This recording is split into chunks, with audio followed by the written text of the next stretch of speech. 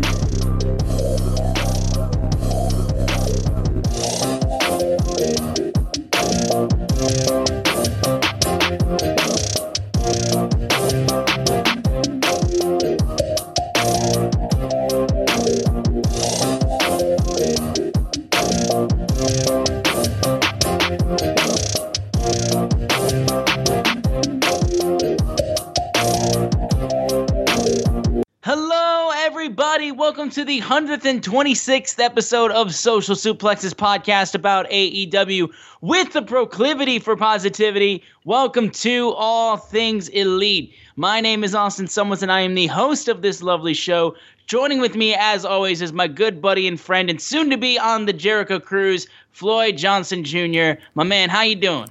I am doing well. I will tell everyone, the first time you go on the cruise and you have to plan everything yourself, and they give you all these options, and because this is COVID times, that you have all these tests and all these documents, all this stuff that you have to deal with.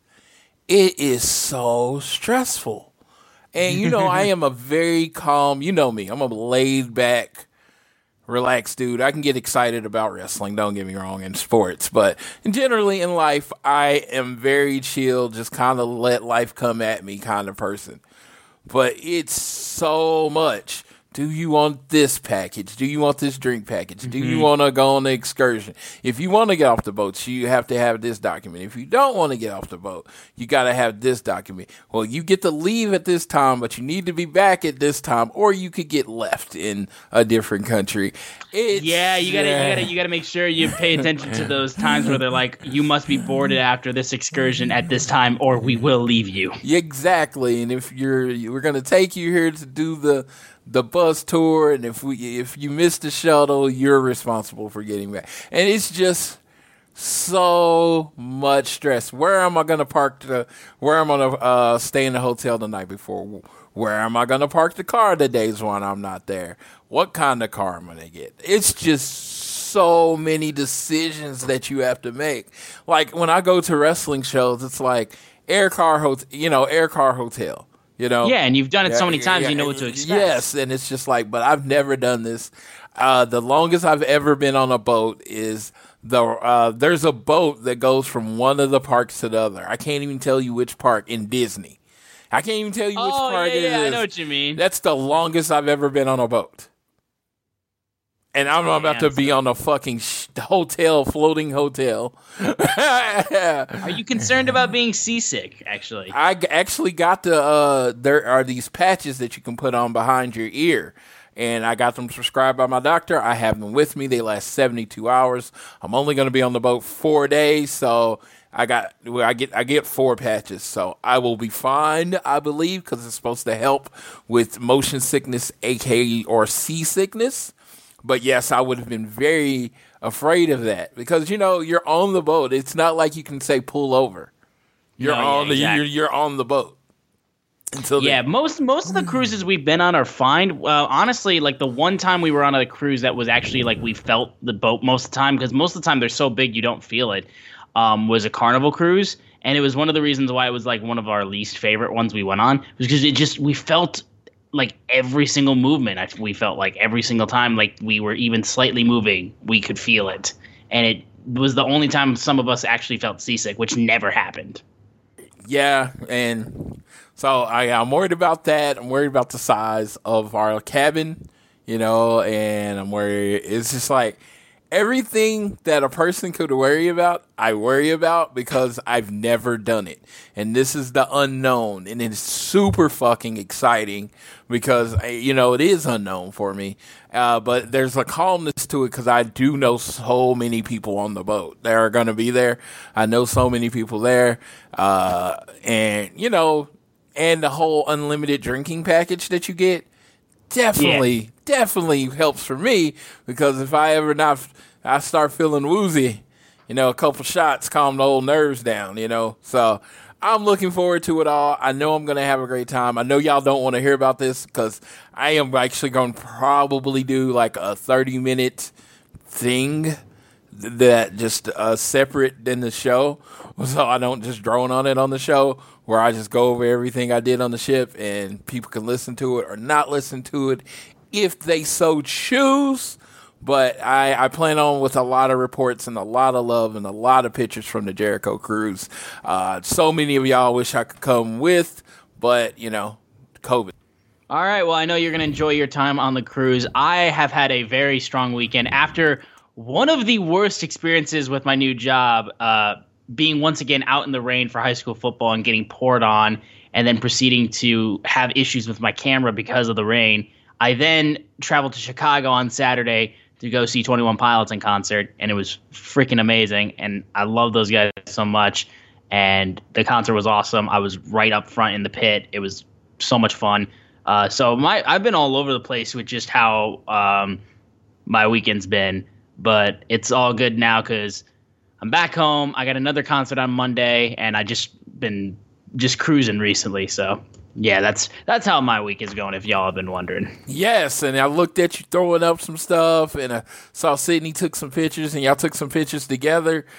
I mean, okay, I don't know. How is a 21 Pilots crowd? Are they fairly nice? I mean, because when you're in the pit in some of those places, you got to come with your shoulder pads on and ready to fight. So yeah. So this is our second time seeing them in concert, and both times have been in the pit. The first time was in Grand Rapids, Michigan, which is a little bit more of a smaller venue, but it's still an arena. I would call it like more like a Sears Center style. This was at United Center, and with it being in Chicago, this was a lot more of a intense crowd, I would say, for them. But the fans are all, for the most part, very nice people. But it was very cramped in the pit. Sydney actually had a bit of a claustrophobic moment, which she was not prepared for. So in the middle of the show, I could see her about to pass out, and I was like, "We're getting you out of here." So she got out of the pit. I lost her by trying to get her out of the pit because I got cut off by her, but I was able to lead her at least towards where she needed to go. Some nice woman then allowed her to sit like off to the side, to catch her breath, and then they called security to go over, and then she went backstage to get an ice pack and calm down. And then eventually, after taking a little break and feeling better, she went to the way back of the pit where there was way more room for the rest of the show. And because of that, it was honestly a blessing in disguise, because by the time that Tyler and Josh got into the crowd for their little moments, because Josh will get on the drums held up by the fans on a platform, and Tyler will be held up by the fans in the front row. They were flying, like swarming him like at that, and she would have gotten trampled 100%, so I'm glad she wasn't there. But also, Tyler ran back to the back of the pit to get on this giant stage at one part of the show, and she got a high five from Tyler, the lead singer, at that part of the show, which is freaking cool, because I didn't do that because I was not at that part of the pit. But that sounds awesome. Yeah, that's awesome. Yeah, it honestly worked out. I just told her, like, I love you for getting us pit, because she knew that the first time we saw them in the pit was my favorite concert I've ever been to in my life. And she was like, yeah, we're doing that again because you loved it so much. And I'm like, I appreciate you doing that. You're not going in the pit again, because you're just like, that wasn't even the worst pit I've been in. And like, for Sydney, it was just, I could see her having so much issues. Plus, we'd been there since like 4 p.m, waiting in line for about 2.5 hours. So we were standing for a good amount of time. So she doesn't have the stamina for that. So we are very much only doing pit if either A, we're in the way back just chilling with all the room, or B, we're just going to not get pit again. I could see that, and that's you being a good big brother there. You know what I mean? Because I know she would continue to do it for you, even though. Yeah, no, she was so the worst. She wasn't even feeling bad that she was like she felt terrible. Like I was like, I don't want to ruin his concert experience and stuff like that. I'm like, bro, I could give a fucking shit if that gets ruined. I've seen them before. It's not an issue. Like I wanted to make sure she wasn't gonna pass out. Yeah, and that's what's awesome. Like I said, y'all take care of each other because she's willing to put herself in a situation that she's probably going to be uncomfortable with. So you have the best time. You're willing to take yourself out of that situation so she has a good time. That's just good brothers and sisters looking out for each other. Yeah, but overall, show was awesome, and yeah, I'm gonna see J. Cole by myself actually on Monday, and I'm not gonna be in the pit because I didn't want to shell out so much money for that. But that show's going to be cool as hell, too. Is that in Chicago also? No, thankfully it's not, because I'm not traveling to Chicago from now on until I have an extended amount of time off. This will be in Detroit, so it'll be much easier. And I love J. Cole. I'm a big J. Cole fan. Dude, Off Season is one of my top albums of the year right now. Yeah, and it's I'm not a big concert goer because I'm always going to wrestling. As you can see, it's kind of got to pick. You know what I mean? It really is for me. Exactly, yeah. You kind of got to pick, so I choose to go to wrestling.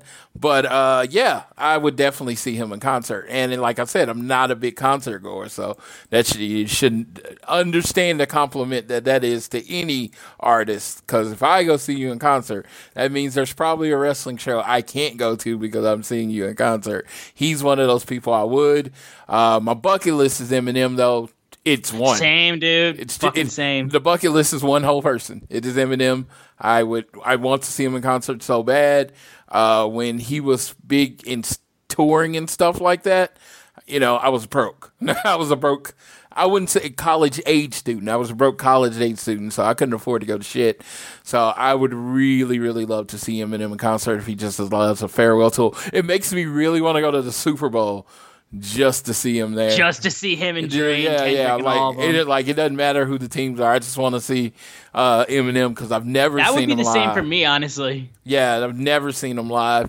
I strong feeling Kansas City's not going to be there this year. Not giving up on my team, but we don't play defense. Just a thing that. And Mahomes is getting a little too cocky with his throws. To be fair, he's making some throws he shouldn't be making. I feel like he's making some throws he shouldn't be making because his receivers aren't catching the routine throws. Okay, fair enough. I think the lack of help that he's getting around him is causing him to press, and I think we need to get the reins back. I think we need to – our offense is a West Coast short pass offense, and, initially. And, when he came, we started throwing the deep ball, and I think we relied on it too much, and teams are trying to take it away again. Yeah, but enough for the side talk. That was sports and everything like that. Yeah. But we'll get to everything, all things Elite right now. We've got a lot to talk about. Of course, Friday Night Rampage and then a special Saturday Night Dynamite took place. So we're going to get to all of that. Before we get into the show, though, make sure you guys are continuing to download this fine show on Google or Apple Podcasts. If you listen to us on Spotify or any other podcasting platform, be sure to give us a share with your friends, family, coworkers, whoever you wish. You can leave a rating and a review, and if you're so inclined, you can also leave a donation through our podcast provider, Red Circle. We'd be forever appreciative if you do that. But the easiest way to support us is on social media. On Twitter, we are at ATElitePod, at Social Suplex are the guys that make this show possible, and check out all their other shows on their network. I am at Austin Szumowicz, SZUMOWICZ, and Floyd is at Floyd Johnson Jr. on Twitter. And the big news of the week that we want to talk about with AEW was that the World Title Eliminator Tournament was announced and the bracket was showcased where it will finish off in full gear for the finals and will have a new number one contender to face either Kenny Omega or Hangman Adam Page for the AEW World Title. And Floyd, I believe, do you have the bracket with you and can you go through it? Yes, give me just a second. I had it right in front of me. I've taken plenty of screenshots of it, so I'm just pulling it up on my phone real quick.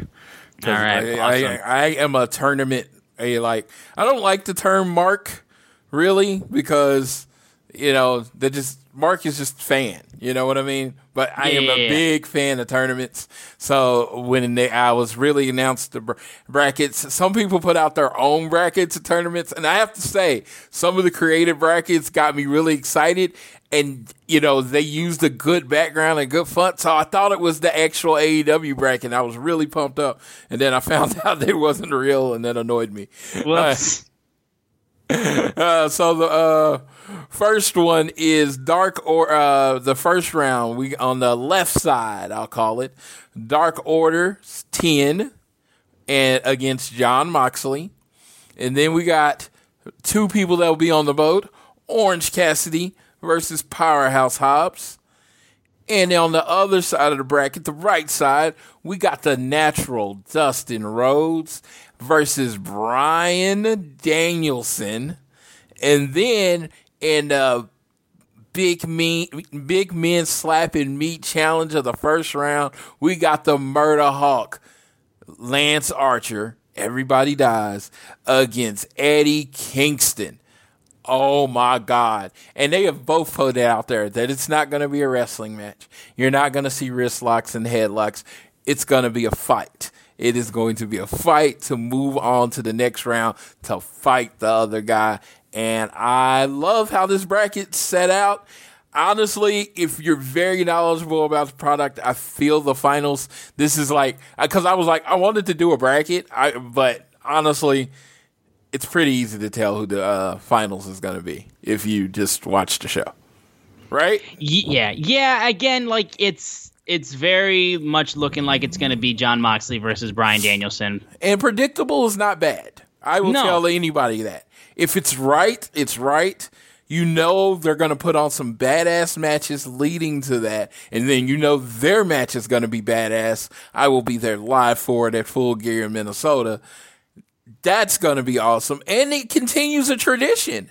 Last year, they did a title eliminator match at Full Gear, which was Kenny Omega and Hangman. And the winner got a title shot, and that was Kenny Omega, who then took that title shot and at Winter is Coming, defeated Jon Moxley to become the new champion. So the Eliminator tournament, the October-November Eliminator tournament, it's pretty much becoming the AEW version of the New Japan Cup.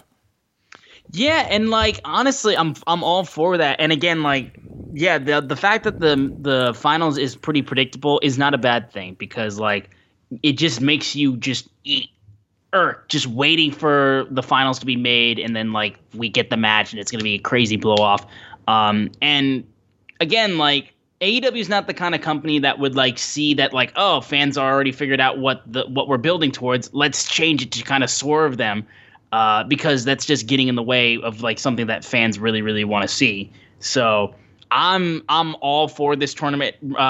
Every time they do it, it's always great. And considering that it's very likely that we're going to be crowning a brand new champion at Full Gear, having a tournament decide who the first number one contender is for that new champion possibly would 100% be the best way to have a first title defense for that. Yeah, and I think I'm going to try to make a tradition to go to whatever, whenever they do the match, whatever match they announce, however far they announce, if they announce it far enough in advance, try to go to whoever wins the Eliminators match. Because last year, again, I was at Winter is Coming, so that would be great.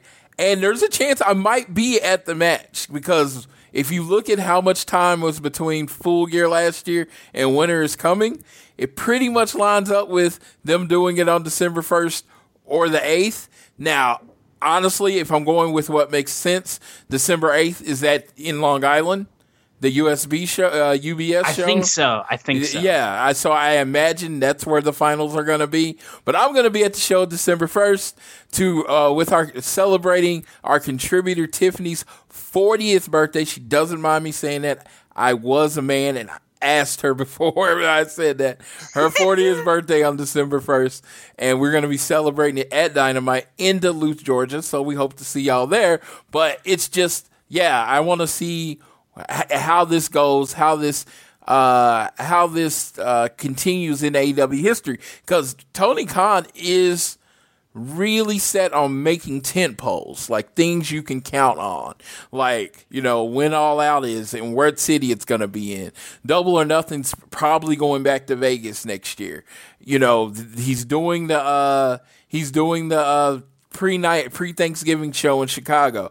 He's got his tent poles that he's setting up, so it looks like this Eliminator leading into Full Gear with the title shot happening shortly after Full Gear seems to be another tent pole, another day that he's setting up for AEW fans to look forward to every year. Yeah, and I am all for that. But we're going to real quickly now get into the first show of the week for AEW, which was Rampage, as Dynamite was on Saturday night. And we have to talk about the buy-in, because with everything that happened with SmackDown extending their show to try to compete with AEW, AEW has responded with the buy-in to be going head-to-head with Friday Night SmackDown.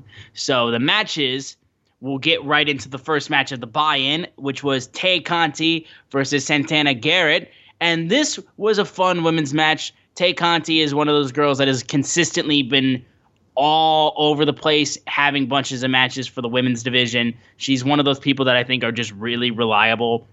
And her friendship and partnership with Anna Jay has been great.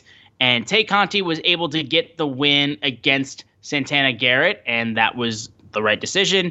And, that was my thoughts on that match. We'll go to Floyd real quick on that. Yes, it was a great win for Tay Conti, showing her in a dominant fashion. And, you know, it happened where you were going to have a lot of eyes on it. You know, Dark and Dark Elevation are great shows, but sometimes, you know, you need a little shot in the arm, and this buy-in was shot in the arm because a lot of people tuned into it way more than usual because of the main event of the show. So I like to see what they're going to do with Ty going forward.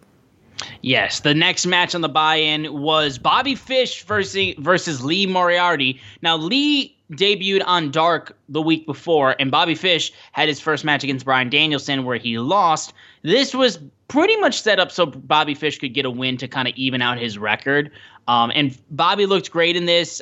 Lee also has a lot of upside. He was recently just announced to be All Elite, so that's great for him. And, this was a pretty solid match that had a good amount of technical wrestling. Bobby has continued to kind of set himself apart a little bit from Undisputed Era, which has been like so tied to him for the last few years. But I think Bobby's got such upside, and he looked really good. Lee also looked strong in this match too. But this was a nice little prelude to the main event of the buy-in, though. Yes, Lee Moriarty is slowly becoming one of my favorite up-and-coming wrestlers. I know he's been around the indies for years, and people have seen a lot of his matches. I have not seen as many of his matches as, say, other people would. But every time I see him, he has the style that is unique, seemingly to him. I don't know anyone that wrestles the way he wrestles, and it's very exciting, and it makes you look at it. I don't know if he has it all the way yet, but I feel like he does. You know what I mean? He has that moments that you don't want to take your eyes off of him. Bobby Fish is a pro's pro, so this match was a pro's match, and Bobby Fish won. But I think they got some plans for Lee Moriarty going future. Even though he was announced kind of signed with AEW, he did the handshake with Tony Khan, a la Triple H with the NXT people. He finally, after this match, he got the Lee Moriarty is All Elite on the AEW page, so it is official. Daniel Garcia is actually on the AEW page yet. I don't think he's officially signed with the company, but he's kind of like, like a preferred talent. He's someone they use all the time. Yeah. And I think he's got a lot of upside to him as well, and hopefully we get to see more of him and how he grows in AEW. But we'll finish off the buy-in super quickly before we get to the main show of Rampage. Bryan Danielson versus Minoru Suzuki. Holy shit, this match was given away on YouTube. That's just insane to me. This right here was such a dream match. Like a match that you really thought like, man, wouldn't it be crazy to see these two go at it? The crowd was hyped for it. The start of the match when they were just facing off against each other, they smacked the shit out of each other. Bryan Danielson at multiple times was just one forearm shot to the side of the head, and then he would just drop because of how physical he was in this match and how physical. I think, like, because we'd seen, of course, how physical Minoru Suzuki is, and like you would think, like, oh, maybe a couple points he kind of leaned off a little bit just because he was in AEW instead of New Japan. No, these two guys like literally went at it as if they were in New Japan for like a strong style match because they beat the shit out of each other. And Bryan Danielson got the very convincing win, and it still blows me away how good this match was. And it freaking was given away on YouTube. Like, that's still nuts to me. So, like, even if you didn't have cable, you could see this match in its entirety. And it was so good. Like, I can't tout over how good this match was. I was blown away at how much they just smacked each other. This was a New Japan never open weight match, G1 match. I've said it before on the show that Bryan Danielson has been open about wanting to work the G1 for New Japan and just work in Japan. Man, AEW brought Japan to him, and this was his G1 match, and they knocked the living shit out of each other. It was everything you want from a Minoru Suzuki match. Oh my God, Daniel Bryan trying to trade strikes with him, hitting him with the kicks, and Minoru Suzuki leaning in and then laughing at him because he's not hitting him hard enough. And then Bryan Danielson, catching him one good time, and Minoru Suzuki's whole facial expression would change like, dude, you knocked the shit out of me. And then they were trading forearms because they were doing kicks and forearms. So Bryan Danielson tries to control forearms, and Minoru Suzuki just lays one in. And man, Daniel Bryan, talk about a sell job. Man, I thought he was out. He just flat faced it, and it was like, man, these two dudes are amazing. This was Bryan Danielson like you've never seen him, and you haven't seen him in a long time. Now, I want to be 100%, other than going back and watching a few matches, I never saw the American Dragon at its height before WWE. I knew about him. I'd heard the tales of him, but I'd never seen the matches. So this time outside and after WWE, and I'm seeing the viciousness of the American Dragon, I see why people would have missed it for that long time while he was in WWE. This wrestling was so physical, like literally like two dudes just trying to hurt each other.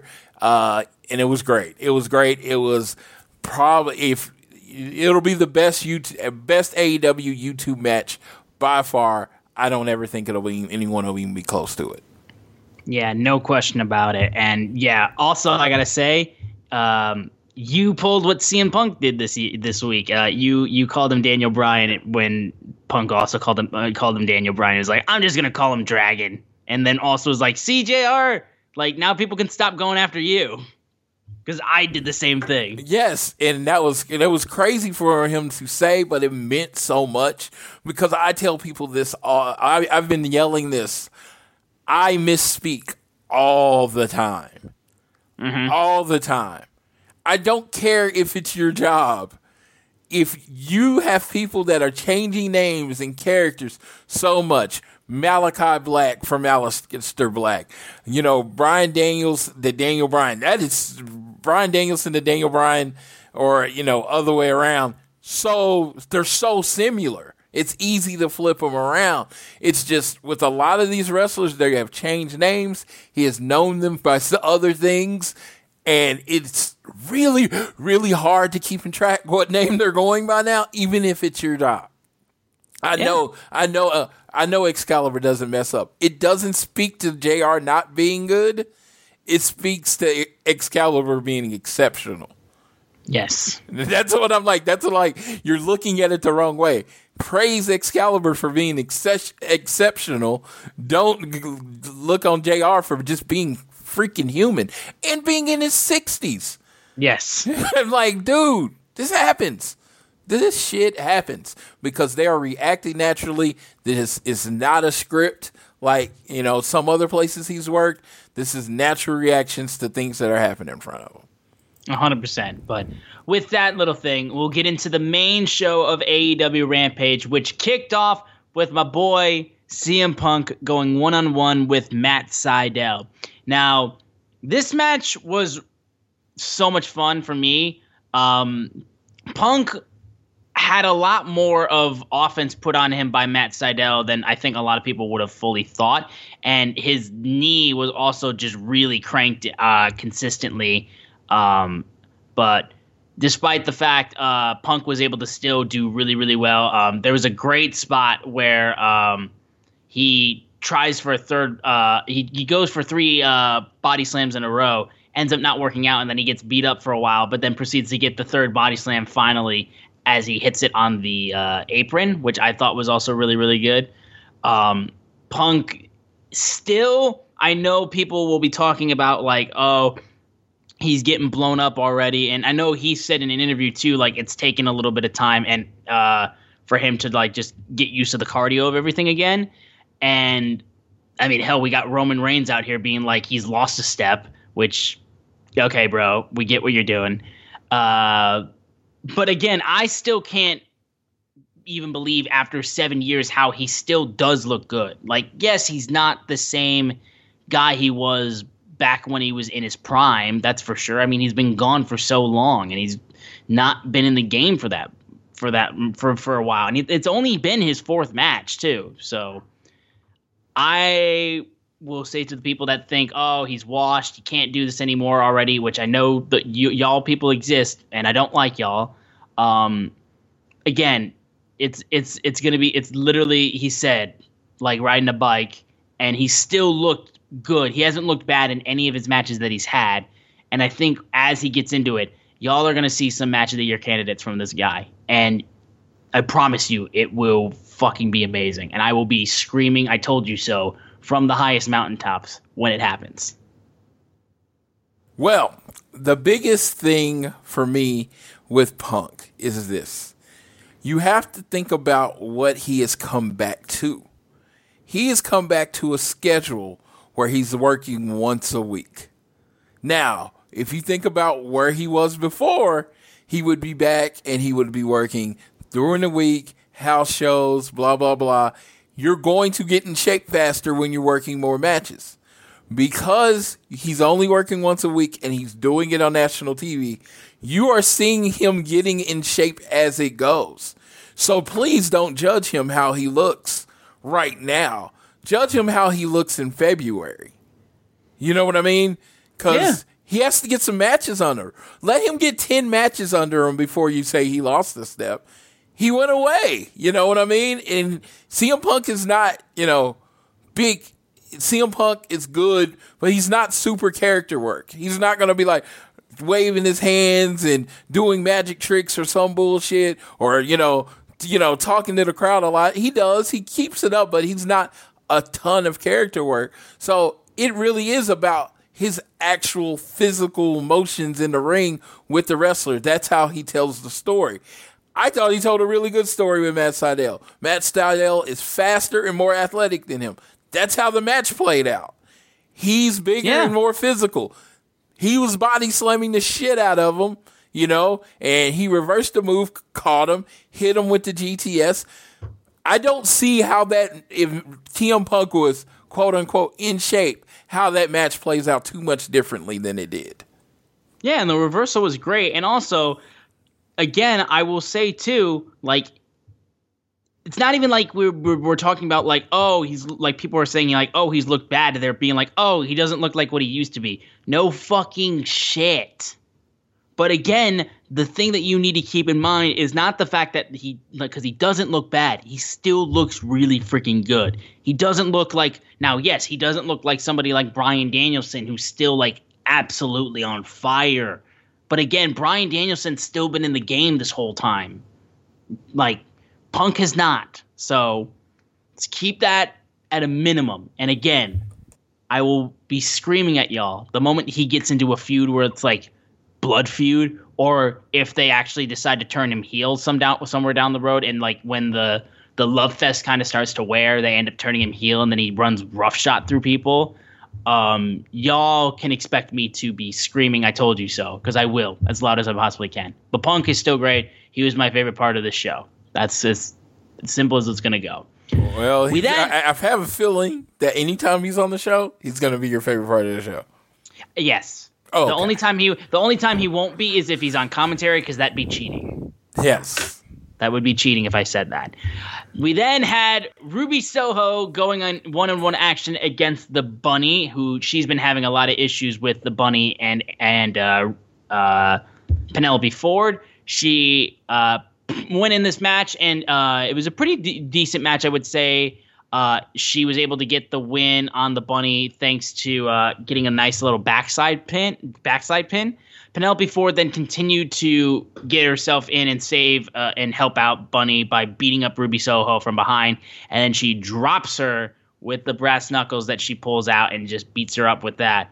Again, this match was pretty solid. It's a nice little cool down before the main event, and a nice little match to give you a little breathing room, I guess. And I think, the storyline that's been going on with Ruby right now with the Bunny and how she's been, just having issues with them is solid enough. I think it's just because we're just trying to get people some wins before the TBS tournament starts happening for the TBS championship, where I think people are going to really see a lot of Ruby Soho and, what she has to offer, in matches that have a lot more weight to them. So, yeah, but again, Ruby looked great. Allie, the Bunny, looked great too. But this was a nice, solid, decent match. Yes. I completely agree. Ruby, I heard on a show I was listening to, I don't remember which podcast it was, and they said Ruby just has this thing about her. When you look at her and she's smiling and she's happy, you just want to root for her. She has it. She has it. And I was looking at it and I was like, I kind of watched the back and I was like, that's exactly it. She just, for someone that's all tattooed and, there's a lot of stereotypes and a lot of things that go along with tattooed people, she just seems really approachable and really friendly, and you just want to, hug her and be her friend. Yeah, dude, like I said, when I saw her on Up, Up, Down, Down, she was nothing like I would have thought she was. Yeah. At all. You just think she's just all punk and mean. All the different stereotypes you've been led to be, people with as many tattoos as she has. But she's not anything like that. And it's such an energy and such positive. And I know she could go heel and she could kick ass for being a heel. But I never thought about how much I would love her as a face. And she is a really, really good face right now. And I'm really enjoying her match. And I really hated the Bunny and Penelope Ford when they punched her in the face with brass knucks after the match. It was like all the pretty girls, the pretty girls holding her down. I'm not saying Ruby's not pretty. I'm not. I'm really not. I know. But the stereotypical. I was talking about the characters they kind of represent. They're knocking her down with the brass knucks. They're bullying her, and you just want to see her rise up. I even had the moment where I was like, "Man, are we going to see Sarah Logan in AEW? Because somebody's going to have Ruby's back eventually." And I'm looking forward to all of that. But I'm just saying, she just has this personality, and I have to let everyone know. So there was some ratings talk today, and it has to be about this match. So SmackDown ran the extra 30 minutes, everyone knows, commercial free, and apparently Ruby and the Bunny went up against Roman Reigns' segment, right? Yep. And they tied him. That's so fucking cool. Fucking cool. It's they tied the segment with him, and of course you got a bunch of Ruby rides the new tribal chief and the Bunny draws and all that kind of stuff. But it does say a lot. WWE did this. AEW didn't hotshot anything. They ran the regular Rampage show. They had their matches planned and they stuck to what they did, and they still hung with WWE, who literally put arguably their two biggest stars up against a women's match in AEW. Yeah. And the women's match, the fans hung. This is not saying anything negative about WWE. It really isn't. It's just talking about the passionate fan base that AEW has. It's like, would you rather how good AEW's been recently? Yeah, would you rather have 10 million casual fans, or would you rather have 1 million passionate fans? I'm taking 1 million passionate fans every day because they're going to show up no matter what. Football being on TV, baseball being on TV, you're going to have these people showing up no matter what. And the AEW's core passionate fan base, man, you can put them up against anybody because they're going to really, really bring it. They brought it tonight. I mean, of course, SmackDown outdid them in total numbers, but when you did the breakdowns, the numbers that people care about, AEW and SmackDown were neck and neck. AEW beat them in some things, SmackDown beat them in some things. I'm going to be, 100% transparent. It wasn't a clean sweep, but it was so close. And if you look at what was in that last 30 minutes of SmackDown, which included the Roman Reigns, Brock Lesnar confrontation and contract signing, and Becky Lynch versus Sasha Banks, compared to what was on in the same period of time for AEW, you have to consider it a win. I'm not even trying to spin it, but you have to consider it a win. Yeah, because again, think about what we're saying here again. It's AEW going up against freaking SmackDown. It's going up against SmackDown Live. So it's going up against four WrestleMania. Yeah, it's on Fox. Fox Sports 1. And it's 4 WrestleMania main eventers in that 30 minutes. Exactly. You put it like that. They're the big shot, against Ruby, and who's very talented, got her fan base. The Bunny, who's very talented, has her fan base.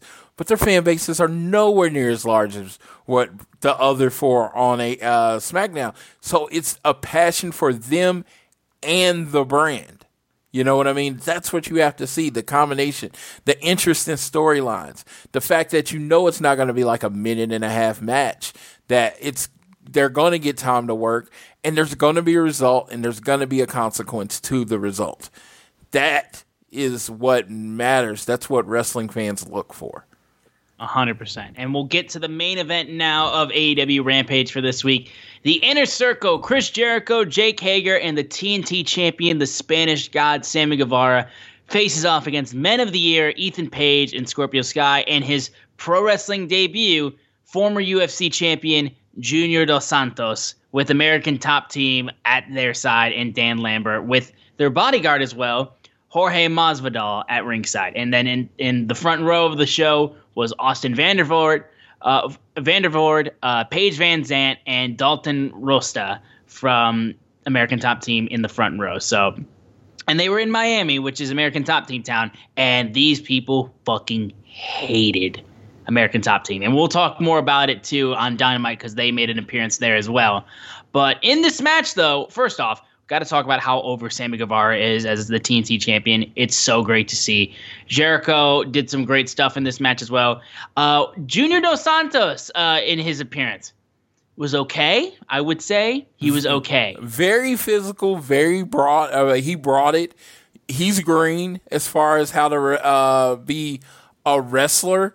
But I thought, you saw the building blocks of what can be a really good professional wrestler. I don't know great. I'm not going to put any kind of ceiling or floor on what he can be because, this man, when he put his mind to it, became the world champion of UFC. I imagine when he puts his mind to wrestling, he's going to be pretty successful because there's a lot of components in both of those, that lead to being great. He has a tough look. He has a pedigree. Man, him up against Jake Hager, he's willing to sell for people smaller than him. That is super important.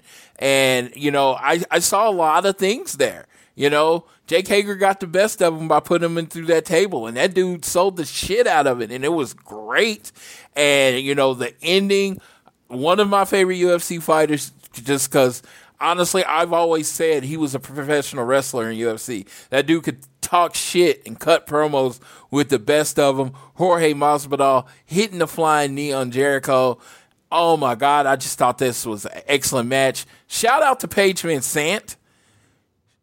Taking a selfie in the ring on the like in front of the laying body of Chris Jericho in the Inner Circle. She has something.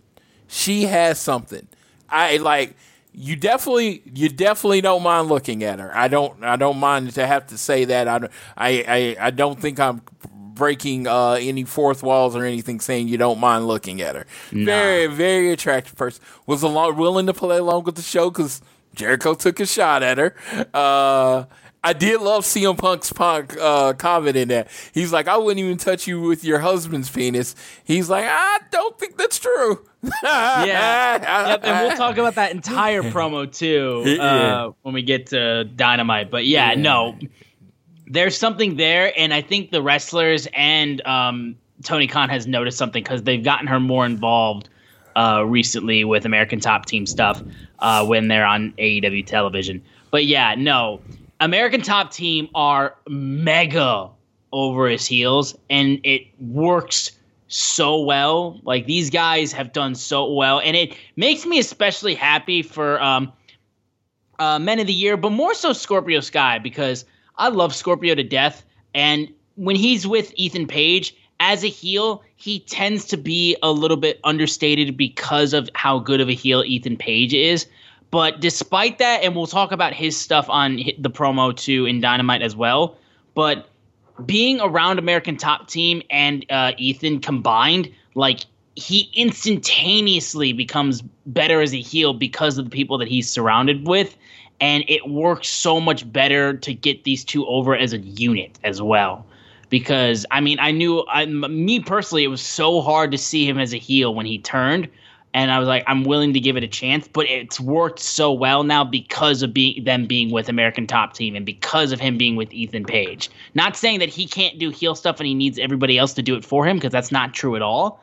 But being around these people, I think he's become a better heel being around such great heel magnets like these guys. Like, these guys are heat magnets like no other. Scorpio Sky is a very laid-back personality. He is. Yes. Just like, if you see, he has a lot of energy and stuff, but he is very laid back, very chill, very confident man. He is. I mean, his confidence, if you're within 5 feet of him, that dude knows he's really, really good at wrestling, right? He knows that energy comes off. Sometimes that cockiness does not represent itself in a heel and wrestling character format. So you need somebody that's a little more over the top to, bring that out of him. Ethan Page, I have been crying out loud about how big of a badass heel he was his years in Impact Wrestling, and that's when I kind of first discovered him. And then from the I believe it was a Dark Side of the Ring, or it was it was a Vice TV thing, or where they did a documentary, and he was being heeled to Darby and throwing him around in a body bag. I was like, this dude is $1 million heel. He really is. He can make you hate him in the way he dressed, the way he talks, the way he looks, his expressions makes you hate him. And then Dan Lambert. Dude, I think he gets this business better than a lot of people that have been doing it their whole life. Absolutely. And it's just, he's a heat magnet. He doesn't want to be liked. He's not trying to be cool. He's not trying to be anything. He just wants you to boo him, and he just wants you to hate him. And people's like, he has go-away heat. No. Not even close. He has actual heat. That is called actual heat. You're not used to it because you're used to your heels trying to be cool. Yeah, you're confused. This dude is the devil, and he doesn't mind being the devil, But the most important thing that it comes from every heel that makes a heel great is he thinks he's right.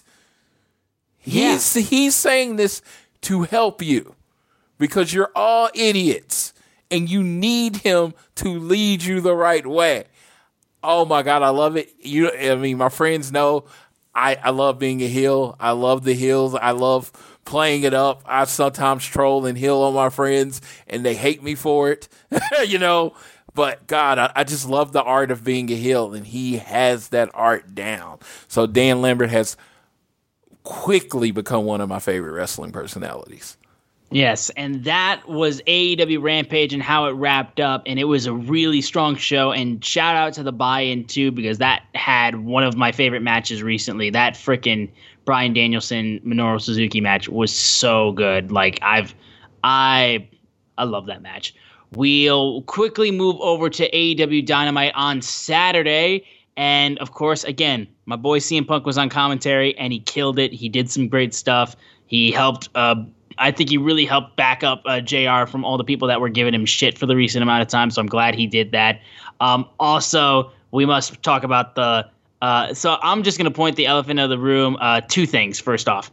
One was Kiera Hogan, any relation? And then the second one, actually, we'll get to later, but I love just how they were like, I don't think a lot of them knew how to take that and like where they were going to go with it, but I loved how he just brought that up and everyone was just like, And then he said to Ben Hogan, "No, is the Excalibur is so quick. He's just so fucking quick. He's so quick. That just came like to Ben Hogan, Hogan's Heroes, and then JR's like, oh, keep going.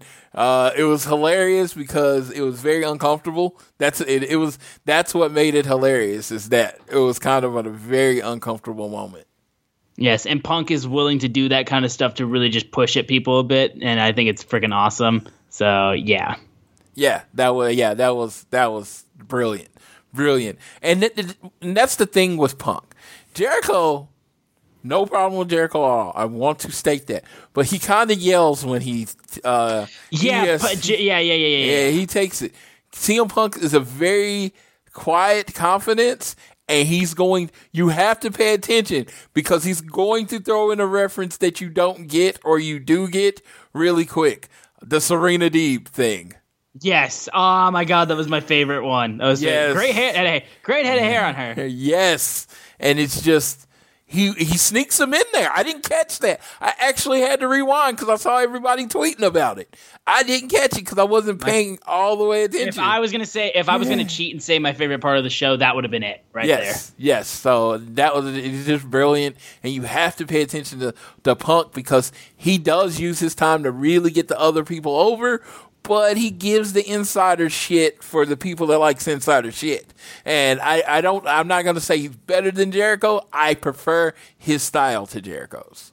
I would agree with that as well. I would prefer the way that he does commentary to the way Jericho does. Not saying that Jericho's a bad commentator, but just saying that I prefer the way that Punk does it than how Jericho does it. But we opened up AEW Dynamite on Saturday with Dante Martin versus Malachi Black. And this was a very strong match. Although I have to ask, though, because I didn't necessarily know where it was going because of how the finish went. When Malachi Black had issues with his either his ribs or his stomach, and he was selling it for a little bit of time, and then Dante Martin then got a little bit of offense, but that quickly finished off with the back heel kick, which finished off the match. Was that supposed to happen, or did he accidentally swallow the mist or something? Because I couldn't tell what was supposed to happen. Yeah, sorry, I had to open the door, but yeah. He had issues with his ribs. You were asking what was supposed to happen there? Yeah, because I was like, did he either A, sell a rib injury but then just still won the match regardless, or B, did he have an actual something hurt him, or C, did he accidentally have mist in his mouth and then swallowed it? I think he had a rib injury. Okay. I don't know if he was selling it or if it was. I don't know if it was real, but he gave Dante Martin so much in this match and made him look so good. And now, Dante also, I got to say, his selling in this match was superb because his leg was getting worked the whole match. And when he was selling, I think there was a knee bar at one point that he was really selling, and him trying to springboard off of stuff on one foot was insane to me.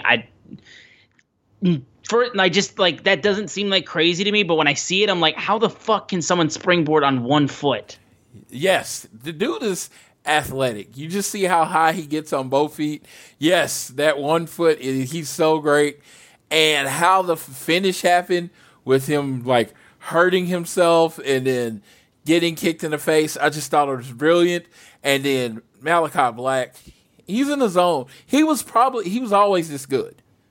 Always, yeah. You're just seeing it. This dude was always this good. I saw him in one match in Progress like years ago before he signed with WWE, and I was like, oh God, this dude's one of my favorite wrestlers. One match. That's to me, how impactful of a person and a persona he is. And in this match, it was just like, hey, you're winning, but make him look good. And oh my God, he made him look good. Dante Martin looked like a star in the making. He looks like somebody that he looks like somebody you could build a company around in 5 years. You know, he looks like that next generation of star. And it came from Malachi, and then he's going off after he beats him, and then he gives him the nod. Like, I respect you for trying. I respect your talent. Oh my God, I thought that was everything. It was so subtle, but it was everything. Yeah, and I mean, I saw Malachi Black win the NXT Championship against Andrade at NXT TakeOver New Orleans. So, and that match was very much overshadowed by the unsanctioned match between Gargano and Ciampa, and I totally understand why it was, because that match was insane. But still saw him win the NXT Championship, so I can confirm, yes, he's always been this good. But since he moved up to the main roster, he had little to no time, and he was just barely ever on TV if he wasn't either A, in a tag team, or B, just doing nothing. So people, yeah, I'm glad Malachi Black is getting so much love. And yeah, this match was a great opener. We then had a backstage interview with Tony Schiavone interviewing Jurassic Express, where young Jungle Boy was going after the Young Bucks and the Super Click, saying how the stuff they've been doing. And then the Super Elite themselves, Young Bucks, come out and they super kick Jungle Boy while Luchasaurus is being distracted by Adam Cole, baby. And then what happens is then Young Bucks come out, Kenny Omega comes out, Adam Cole, they all start ambushing Jurassic Express with this beatdown. And that was that. So that quickly moved into the promo we have been talking about. The Inner Circle fully united once again, getting interrupted by American Top Team. And, again, like we said, massive fucking heat. And this is where we got Paige Van Zant getting involved in this whole situation. And Jericho asks if Paige Van Zant was obsessed with him and, like, are you going to try to slide into my DMs? But he's like, listen, I appreciate that, but like he said, I wouldn't even touch you with your fiance's dick. Like, Jesus fucking Christ. And there was just so much heat and it felt like Jericho was back in the Attitude Era cutting promos like this, like just against these group of people, with how crazy of reaction he would get from the stuff he said and how much heat the heels actually had. Like, it felt so good. Any of those things he said to Paige Van Zant would get most normal people canceled. Well, like I said, it reminded me a little bit of when he would cut promos on Stephanie back then. But Jericho is so good, and the fans understand that this is a show. Does he mean this? No, it's a show. It's a show. And again, think about it in the context of what happened in the show. Paige Van Zant literally came in while he was getting the shit kicked out of him, taking selfies in the ring. Yes, that's what. There's context to this, folks. She was not acting like a good person, and Jericho responded in kind. And and the full Inner Circle was together. Santana and Ortiz in their what's it called? Dead Presidents, makeup and everything. Yeah. It's just like we need that on figures. I want to throw that out there. Padawar or Ringside or any of you, if you're listening, we need that on figures. Watch them make them chase figures. Watch them make them chase figures. They need to be chase figures. They need to be chase figures. I would figure it out because I got my Chase Lance Archer today. Woo! There you go. Yeah. I was so close to buying a Frankie Kazarian figure I saw in Meyer, but I held off because I needed to save some money. Yes, you hadn't. So you haven't bought the Frankie K? I have not gotten Frankie yet. No. Yes. I have none of the figures. Sydney is the one who has the figures. Yeah, I have an extra Hangman I'm probably going to send to somebody. I don't know who that's going to go to. But I realized I bought it again, and I realized I had it. Frankie, dude. There's like 6 Frankies at my Walmart, so I'm buying you a Frankie. You can't say okay, about. Solid. I love no, they have so many Frankies at our Walmart. They got Frankie and Scorpio. They had like 12 figures, huh? No, or does CD not have a figure yet? CD does not have a figure yet. Okay, fix that. Yes, because they got them the 2 because they were the tag team champions. So. Yes. So. And it's kind of cool that they have it in there. So, yeah, I'm going to definitely pick you up a Frankie from the store. But the Dead President's makeup is like my favorite thing. And then Sammy is just really over and really energetic. Oh, my God. And Jake is such a huge presence. People don't understand how much toughness that adds to the inner circle. Having that 6'5", just behemoth standing behind you, just making like very angry faces. And then, of course, hats off to, the America Top Team. They're just good at what they do. And Dan Lambert is like, you know what? You want to fight us? I'm going to make stipulations for your title because you want to fight us so bad. Oh, yeah. Oh my God. It's heel 101. None of this stuff is outside the box, but he does it so good. And again, they were like, oh, Jericho was like 5-on-5, Inner Circle versus American Top Team. Let's do it. And he's like, no, listen, our focus right now is like only one of y'all have gold. So, Sammy, are you going to step up and agree to what we're putting down? And Sammy is like, I'll kick the shit out of anyone. And it doesn't matter how many of you guys go after me. He just stood up immediately. And then Scorpio again had a really good moment of heel work. He's like, maybe your brain's foggy because of another knee from Jorge Masvidal, but I have pinned the GOAT not once but twice. So, blah. He hit you with facts right there for stuff like that. But this segment was so freaking good. And that's the worst thing a heel can do to you, and it'll make you hate them the most when they tell the truth and you can't argue back. Yes. That's good. That's great stuff.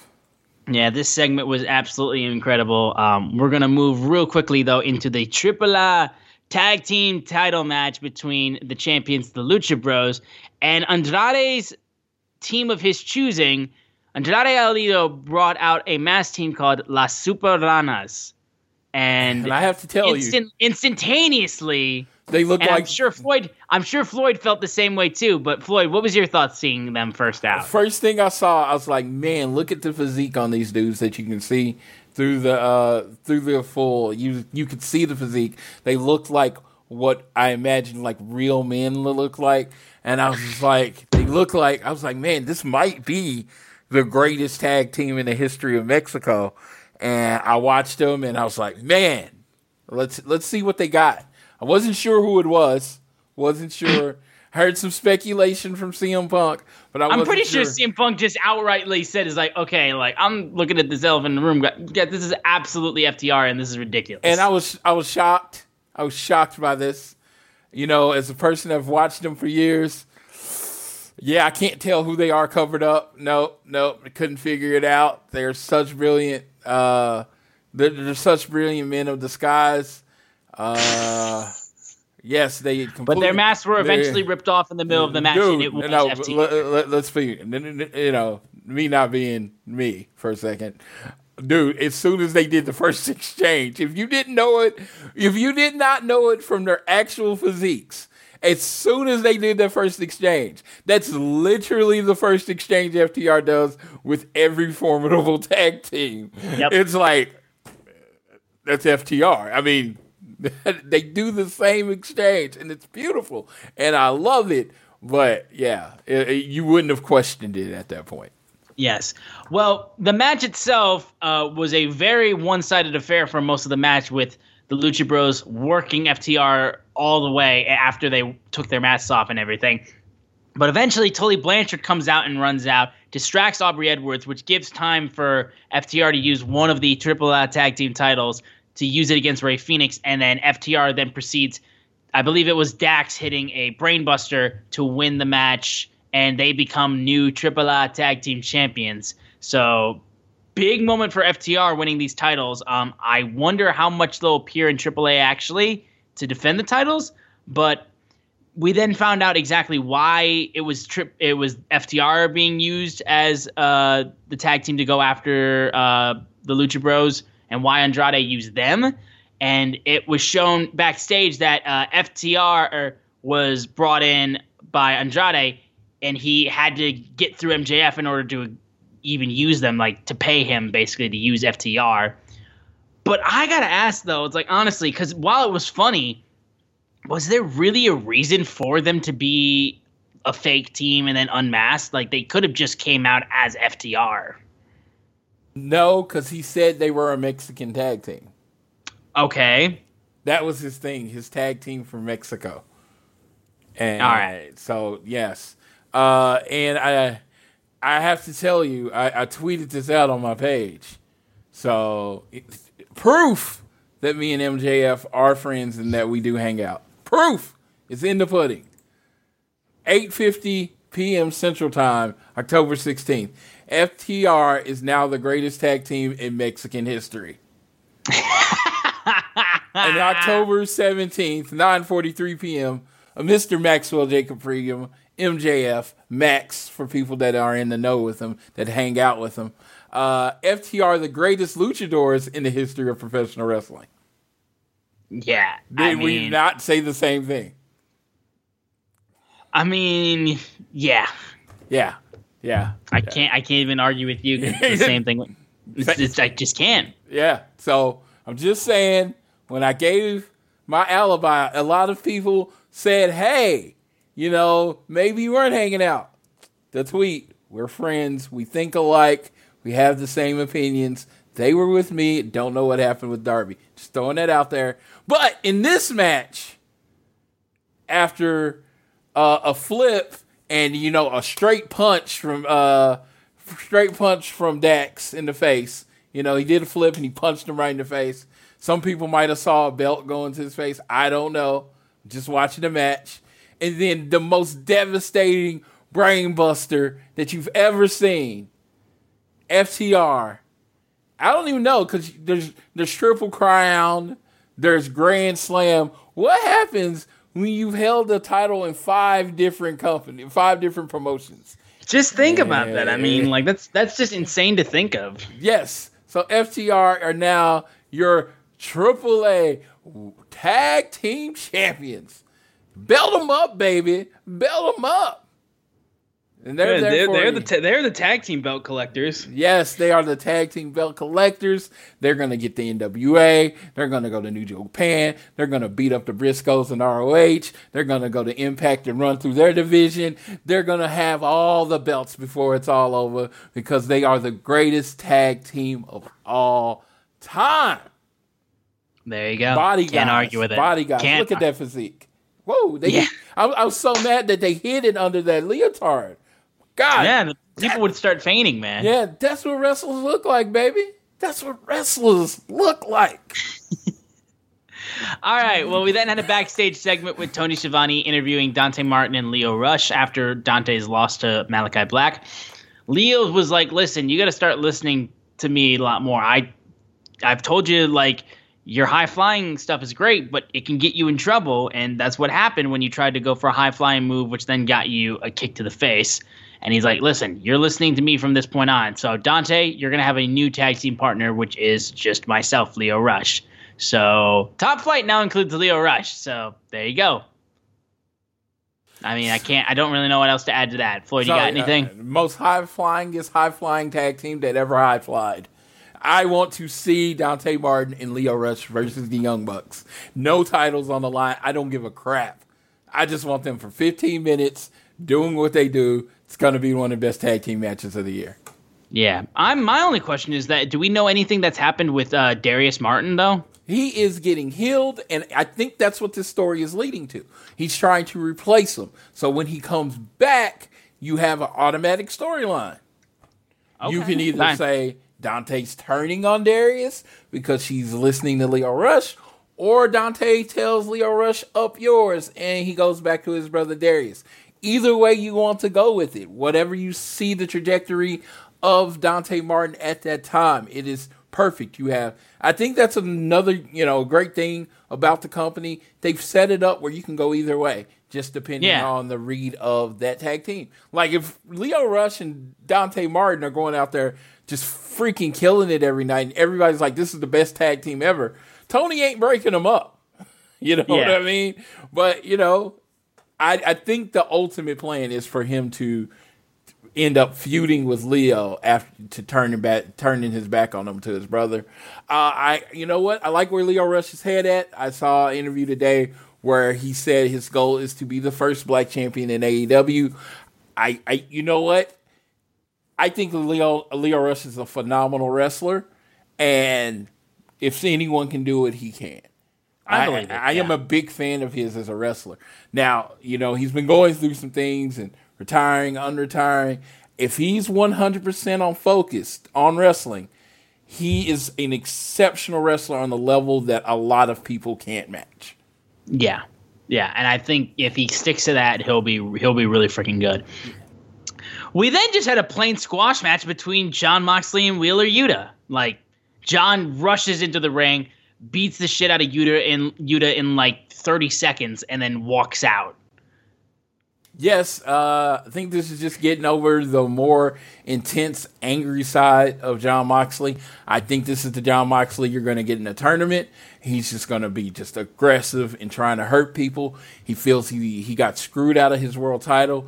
He feels like the new people are in and he's being forgotten, and it's pissing him off. Yeah, and again, It really works too, just because of how like he's mad because he really shouldn't have lost his championship. He really shouldn't have lost his championship, and he tried to get it back, a chance to get it back in that ladder match, and he still couldn't get there. So he's a very, very angry man. Poor Wheeler Yuta though. I mean, he was on the track and the train was coming through, and I think this was leading to. It was setting up the beef between him and Orange Cassidy. If you look at the tournament bracket, the left side, Moxley may be facing Orange Cassidy in the second round, but I think it was foreshadowing something there. I think so too.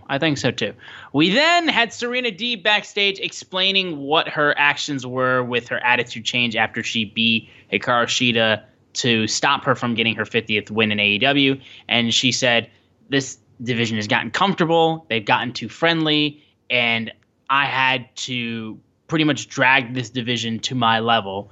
And immediately Hikaru Shida comes out, starts brawling with Serena Deeb backstage, and then we cut away. So Shida and Deeb are not done with each other, and I'm all for it.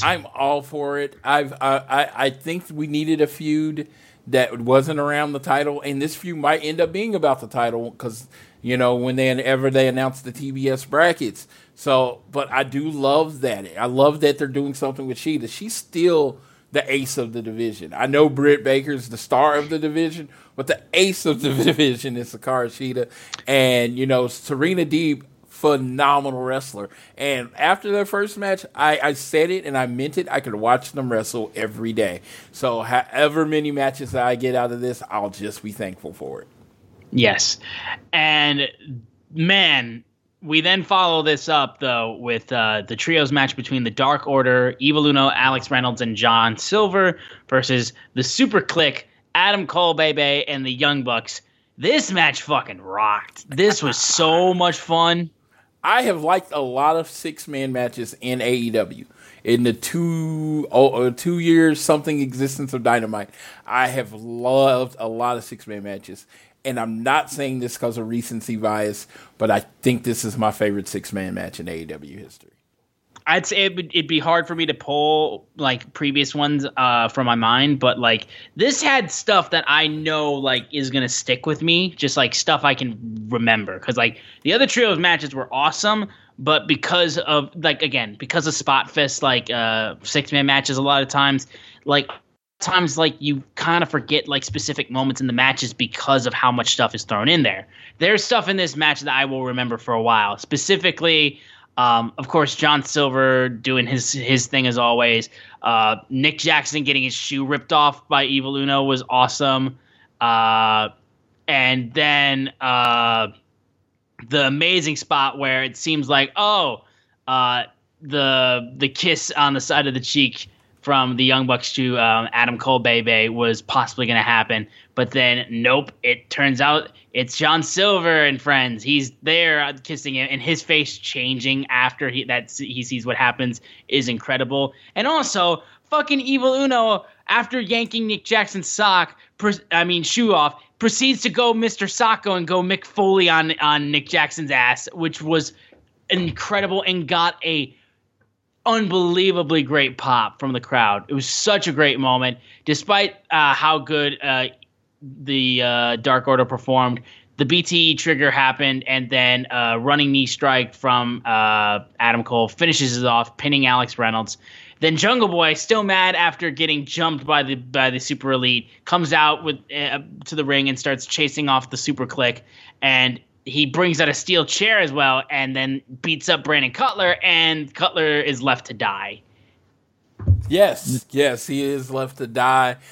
This match was brilliant. The kiss, they've actually been kind of building up to it on BTE with John Silver and Alex Reynolds trying to be friends with Adam Cole, and they've been building, and then they've been saying, "Hey, you want to kiss?" a lot, and it's kind of funny. So they've been kind of building to this moment where they steal the kiss from Adam Cole.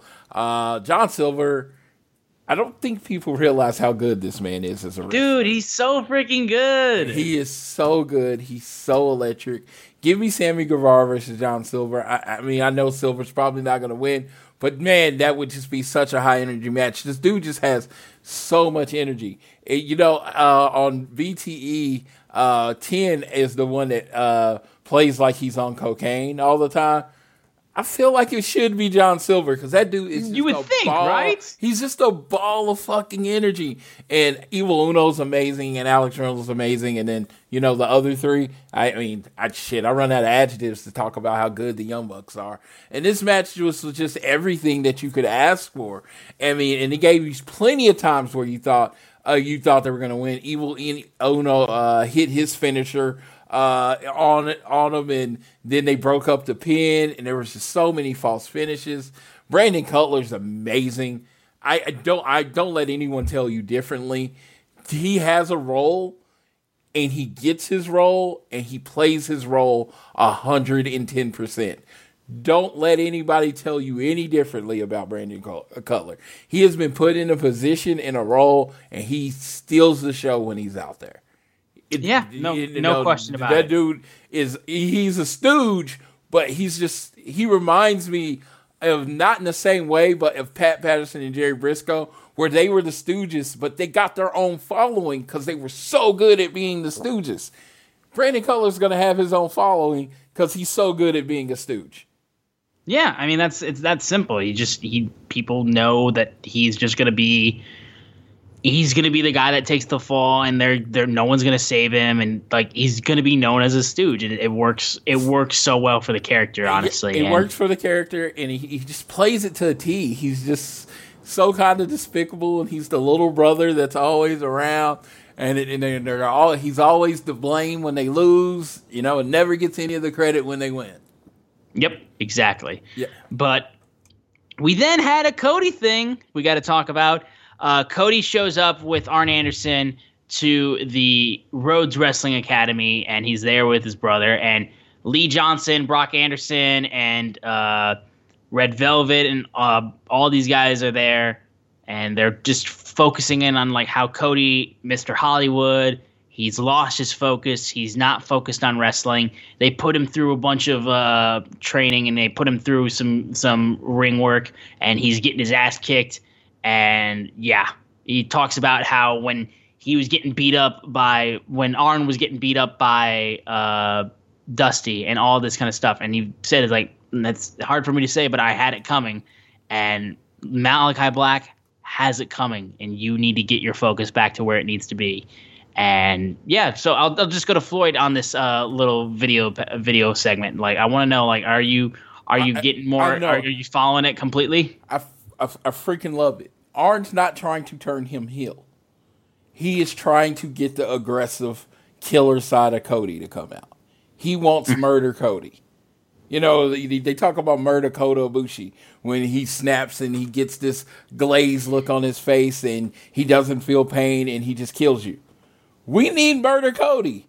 We need Cody to flip that fucking switch and really go after it, because unless he goes there, he's never going to be the killer like Malachi Black. I loved it. I love Kylan King getting put out there. She was one of my favorite extras from the COVID time, so I'm glad she's getting some spotlight. She is Nightmare Family. She has the jacket. Red Velvet, their connection is still there. She slaps the shit out of them, and they're cheating them, and they're roughing him up because they didn't want him to win the match fair. They were gonna make it where he couldn't win because they needed him to tap into that dark side of him. So I love it. I think this has legs. I personally, and I know this is going to lead into the preview just a little bit, but I personally think this should have played out to Full Gear. Yeah. I'm very, I'm interested in what they're going to do, because this is going to play out next Saturday. We're going to talk about that when we get to the review. It feels rushed. Like, this segment feels like the middle segment or the second segment of 6 segments. It didn't feel like the last segment before the match. Mm-hmm. You get what I mean?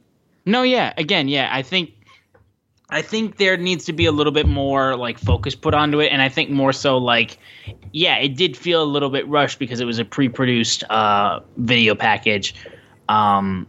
But maybe put some more videos on YouTube and see it play out a little more. Well, daily. I mean, they used to do stuff on the Road Twos on the Nightmare Family on the Nightmare Family YouTube channel, and that's where we got that incredible promo, Cody cut against Dustin Rhodes. So I mean, I think putting some stuff on YouTube, I don't think is a bad idea. I mean, Cody's already on YouTube stuff with Sammy's vlogs and stuff. So yeah, absolutely. So I just think they could do more to let this play out in a more satisfying way, because like I said, even as a Cody fan that's looking forward to the ultimate conclusion, to me, he's not ready to beat Malachi Black yet. No.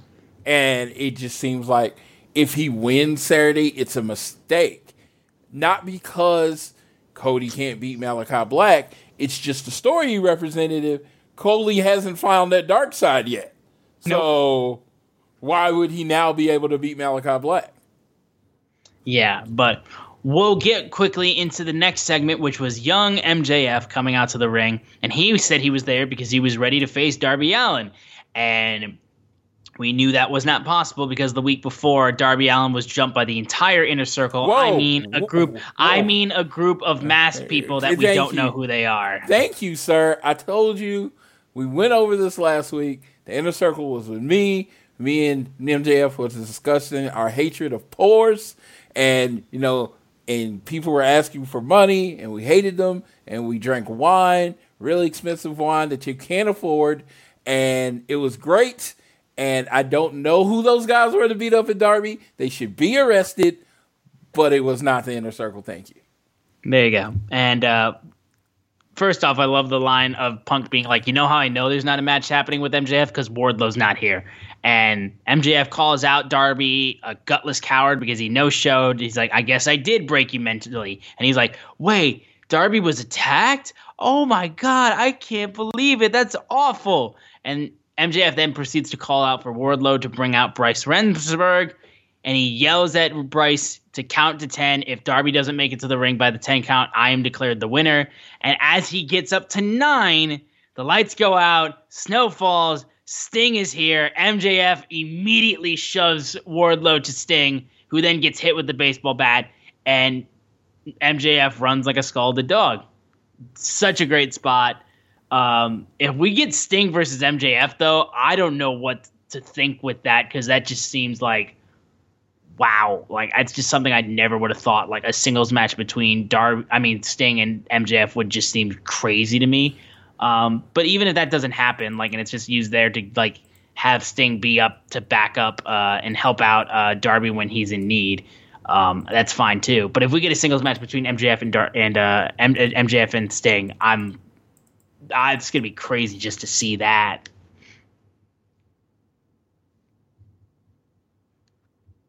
But yeah, Floyd, go ahead with your thoughts on this segment. Yes, I'd like to point out that MJF didn't run.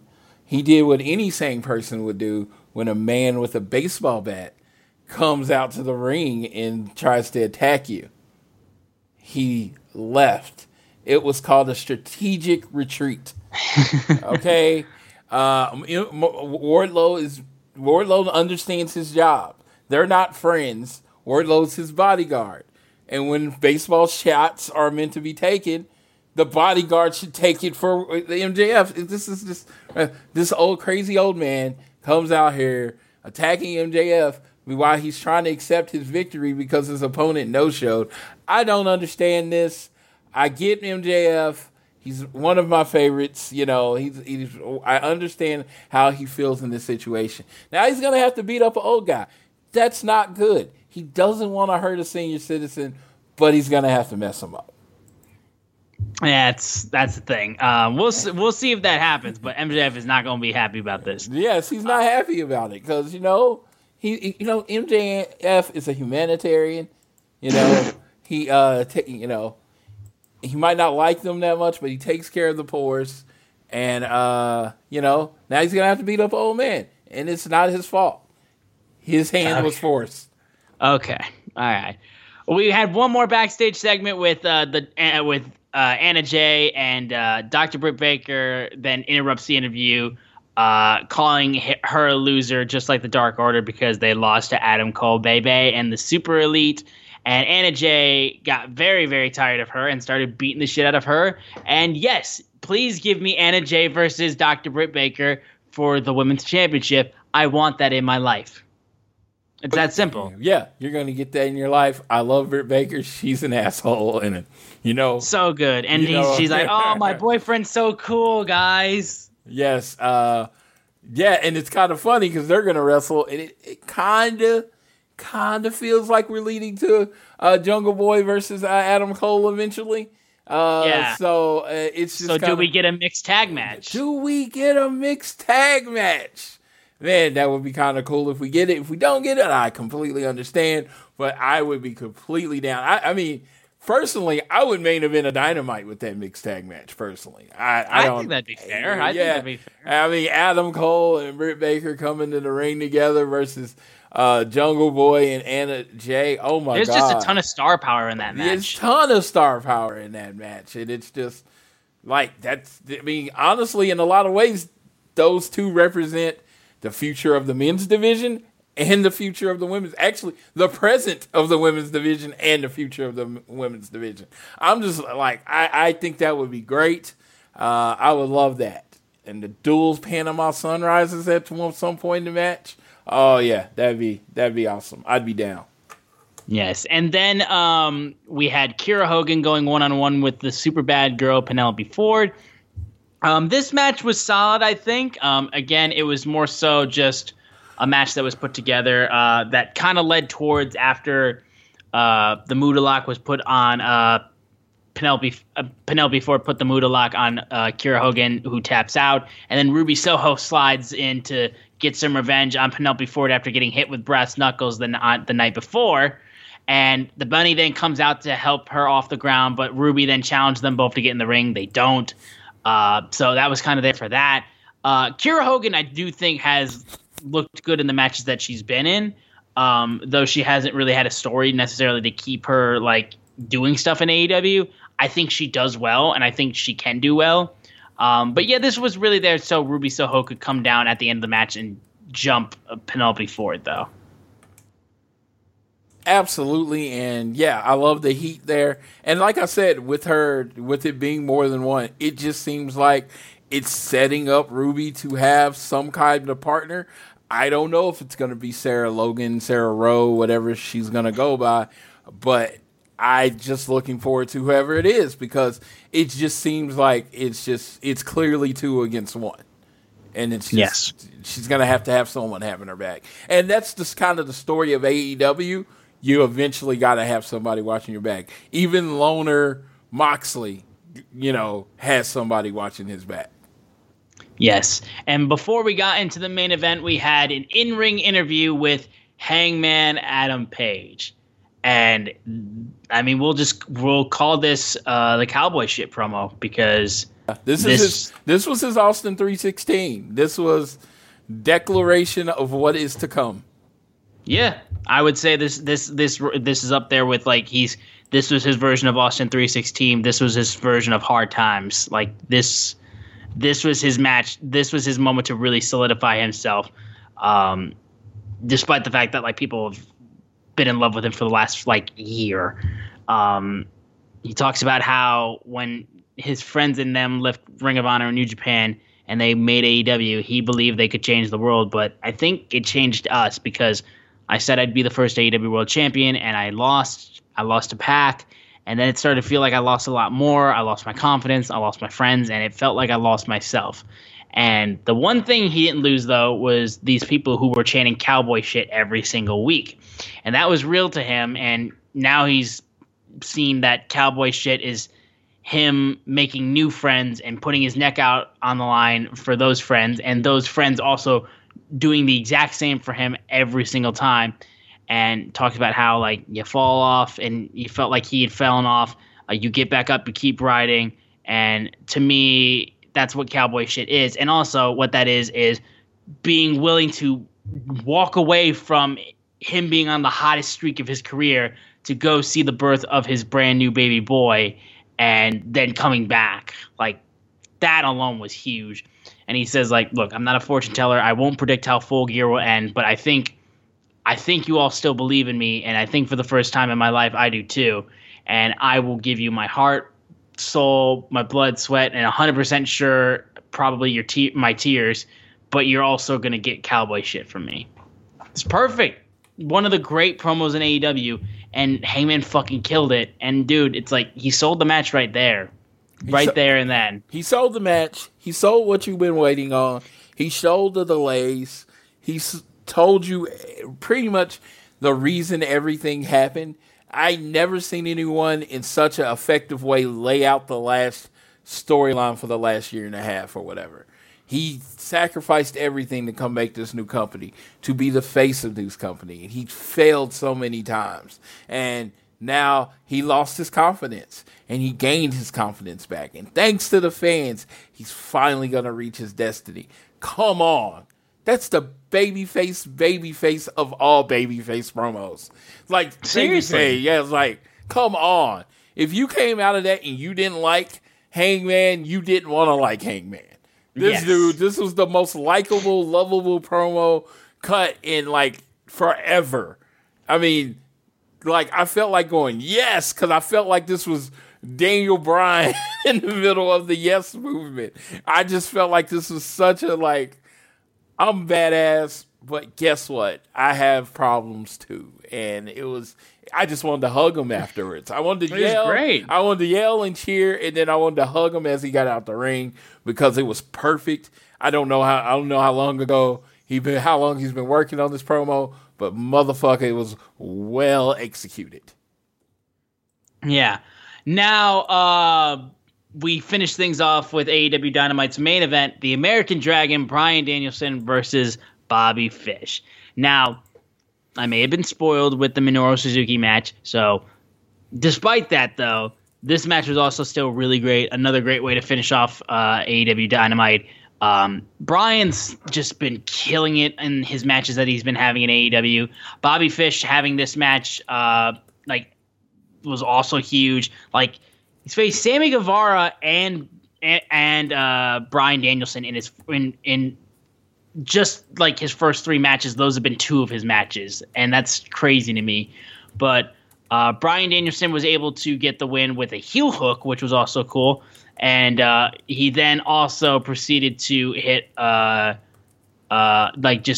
just do really well in that match. Bobby Fish also had a lot of great transitions in this match. There was a great freaking sliding lariat that he hit. yeah, this was just a really strong match too to close off the show. Of course, I'm more fond to the Minoru Suzuki match because it was just fucking insane. But this was also really good. Anytime Bryan Danielson's been on AEW, he's killed it, and I'm just still so happy he's here because it's just so freaking cool that he's here to begin with. Absolutely, it's amazing that he's here. It's like every week when I see Punk and Bryan and Cole, and I think about it 2 months ago, and like Cole, I can honestly say he fits in like such a glove. You think he's been with AEW the whole time. CM Punk just brings this edge to it. He's not even being heel, but he just brings this edge, like this rebel vibe to everything that comes with AEW. And then Bryan Danielson, he's just a fucking amazing professional wrestler. Yeah. You put him in that ring, he is going to paint you a violent portrait, and you're going to be entertained. He could be wrestling Bobby Fish, Minoru Suzuki, Nick Jackson, whoever you want to put him in the ring with, he is going to entertain you. He is going to make you want to watch him wrestle, which is the point of televised wrestling. That dude is just amazing at what he does. He is a master of what he does, and I look forward to watching him do it however long he is gracing AEW with his presence. This match was another great match. Bobby Fish, amazing professional wrestler. They had the double heel hooks on each other, and they're both pulling on the legs while kicking each other in the face. I mean, dude, if I could take a picture and say, this is professional wrestling, that moment. I wish there was a gif of them just kicking each other in the face, because this is professional wrestling. Both of them in a leg lock, kicking each other in the face, trying to get one of them to let the grip go. Amazing professional wrestling. Yes, and that was Saturday Night Dynamite for this week. Another great show. I feel like this week in AEW was really strong, and I enjoyed a lot of the stuff we got on this show. And I didn't really have a ton of issues necessarily with the show, except for maybe some nitpicks. But even then, it was still a really great week of AEW.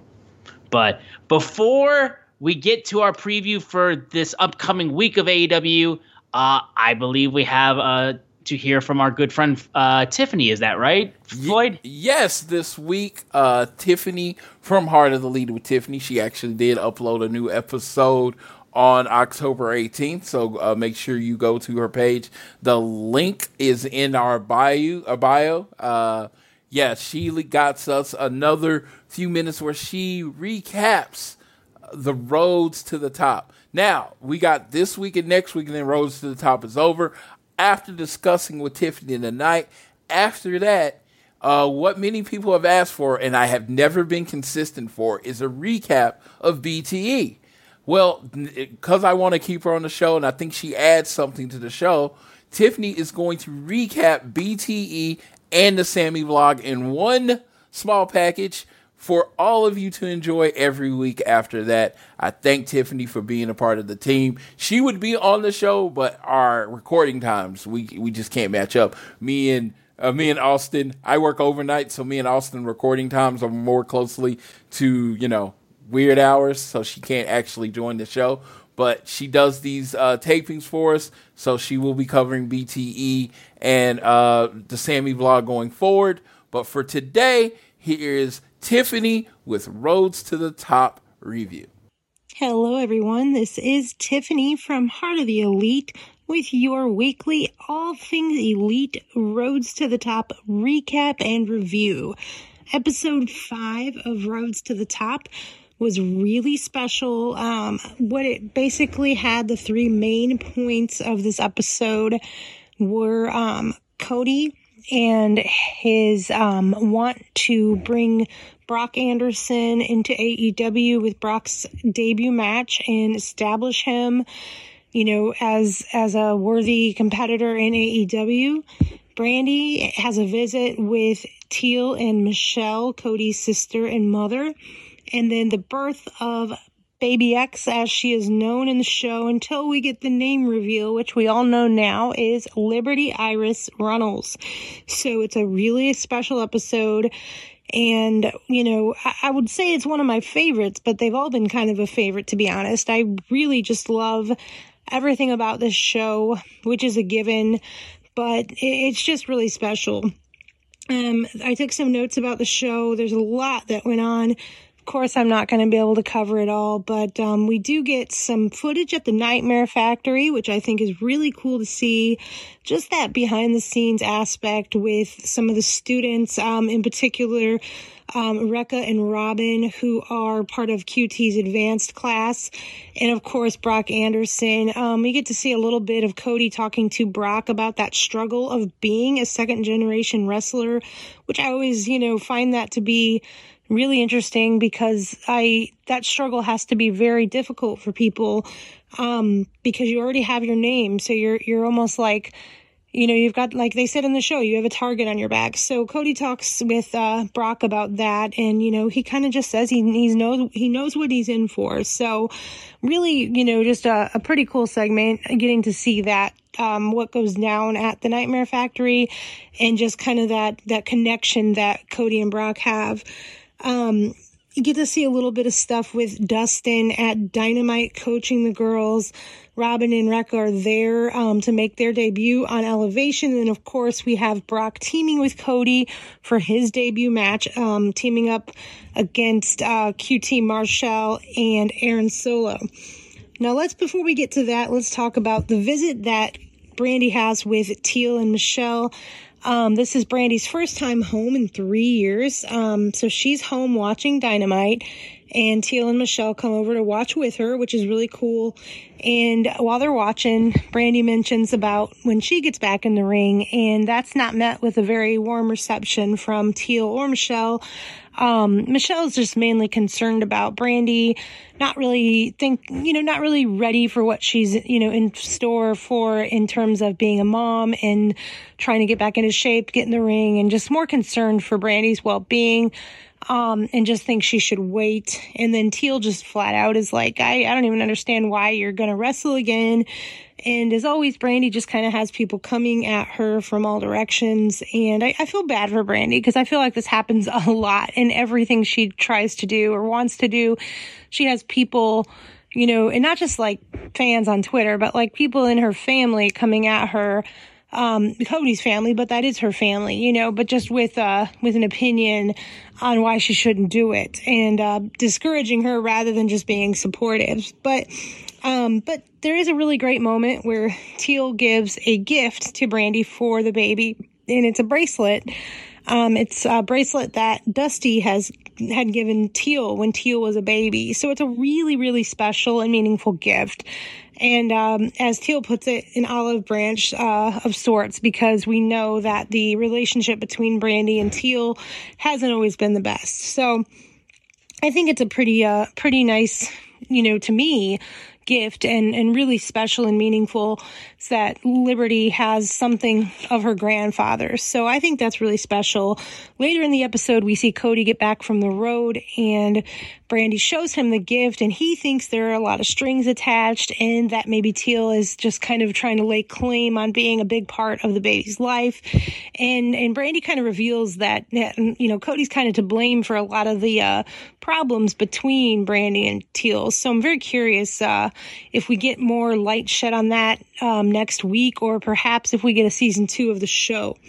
Now then, as I talked about, Brock and Cody teamed up against QT Marshall and Aaron Solo in the debut of Brock Anderson, and that match went out very well.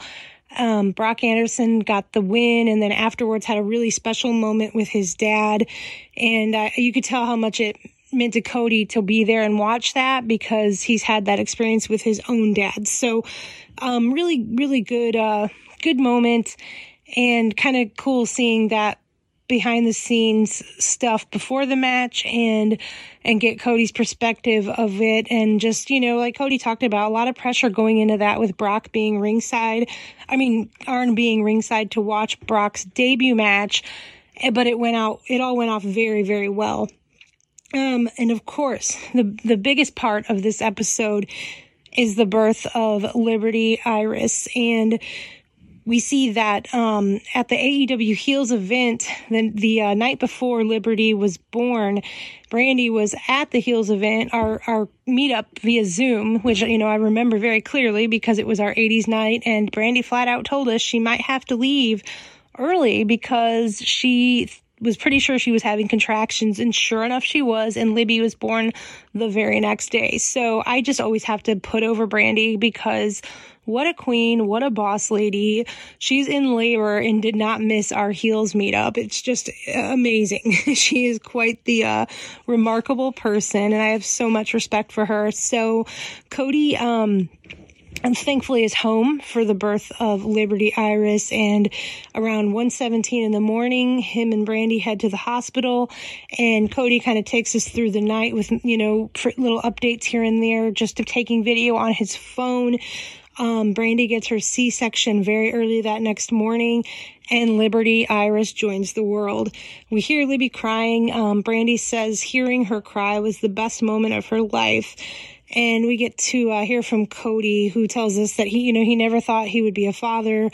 And he just gets very, very emotional talking about Liberty and having a family. And it's just such a really wonderful, heartfelt moment. And it's special that we get to be a part of that. And I can't thank Cody and Brandy enough for opening their world to us. Cody thanks Brandy in the post interviews where they're talking to them, and has this kind of sappy moment of thank you for making me a dad, and Brandy goes to give him a high five, and it's just funny because Cody's like, oh, we're doing a high five, and just that dynamic between them, Cody being that sap and Brandy just being Brandy, and it works, and they are just very, very much perfect for each other, and I love that dynamic. It's really wonderful.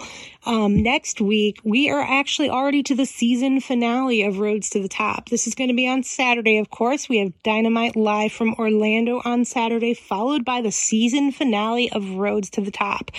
I will be back with a recap of the finale, and I really, really hope we get a season 2. I'll talk to everyone next week. All right. Thank you so much, Tiffany, for that little review of Roads to the Top. And be sure to check out Heart of the Elite. Floyd, where can people find Tiffany and Heart of the Elite? You can find Tiffany at her page at All Elite Tiffany. And you can find the Heart of the Elite at, as I try to type it, at Heart of the Elite. Okay, she did get the whole thing. So at Heart of the Elite. So it's super simple. Heart of the Elite is at Heart of the Elite. Tiffany is at All Elite Tiffany. Make sure you're following both, watching her videos, subscribe to her YouTube channel, and support her, and of course, listening to her reviews every week. All right, there we go. Now we'll get into our preview for this upcoming week of AEW Wrestling. Once again, we're going to have another Saturday Night Dynamite. So we'll start off with the matches announced for Rampage this Friday. Orange Cassidy is going to go one-on-one with Powerhouse Hobbs of Team Taz. Anna Jay and Britt Baker will be facing each other in a non-title match. We are getting the second match between Pac and Andrade. So we're getting Pac Andrade 2. And we're going to get the announcement of what the title bracket will be for the TBS Championship. And that is AEW Rampage. When we get into AEW Dynamite on Saturday, we're going to have one of the two tournament matches for the number one contendership for the AEW World Championship. Lance Archer versus Eddie Kingston, and Dustin Rhodes versus Bryan Danielson. So we'll get those first round matches for the tournament. And then already we're getting Malachi Black, Cody Rhodes, their third match. So that's what we have announced for this week in AEW Wrestling. Yes, like I said, think Malachi Black and Cody's a little too early, but we're going to see. Let it play out. Big on letting it play out. Archer versus Kingston is going to be a fight. Danielson versus Dustin Rhodes is just going to be an amazing professional wrestling match. Don't go in there looking for anything other than that. That's what it's going to be. Pac versus Andrade 2. It was taped last Saturday, and I've heard it's in the best match in the history of Rampage, but might be the best match on their televised history. So we're going to see. Okay. Britt Baker versus Anna Jay, and then OC versus Powerhouse Hobbs in the first round of the tournament match. And that's cool that it was taped because I was really worried that we might be losing them off the cruise. Yeah. Yeah. So. But yeah, there's just a lot to look forward to with this week in AEW. And I'm just excited. First off, I'm excited to know who's in the TBS tournament for the championship. I'm excited to know who made the cut. And they're just the bracket matches that we're getting for the AEW world title tournament for the number one contendership. The first round matches that we're already getting are insane, so I'm already all for that. So I'm excited to see how this stuff turns out, and I'm also again excited what path they exactly go for with Malachi Black Cody 3, because with it happening so quickly already, I'm wondering what they're gonna pull. So we'll see what that is, but. In terms of other news around the AEW and around AEW, this isn't related to AEW, but this is related to the Kanza, I want to say. And then Floyd, if he has any other headlines he wants to talk about. But congrats to the Cons. The Jacksonville Jaguars finally won a game. And they won in London, and they got a win. And it's their first win in 20 straight games. And Trevor Lawrence got his first NFL victory as a starter. So... It has nothing to do with AEW, but it has to do with the Khan family. So, hey, your team finally did something. Congratulations. Bang, bang. And guess who bet on the Jacksonville Jaguars? That would be you. Yes, let me tell you why I bet on the Jacksonville Jaguars. I knew they were eventually going to win, so I was going to bet on them every week until they won. Yes, and listen, Miami, man, we had so much hope for y'all. We had so much hope y'all could do shit, and you didn't do it. They lost basically a home game to Jacksonville. That's what I'm saying. Jacksonville is at home in London, so they lost. It was going to happen. It was going to be somebody.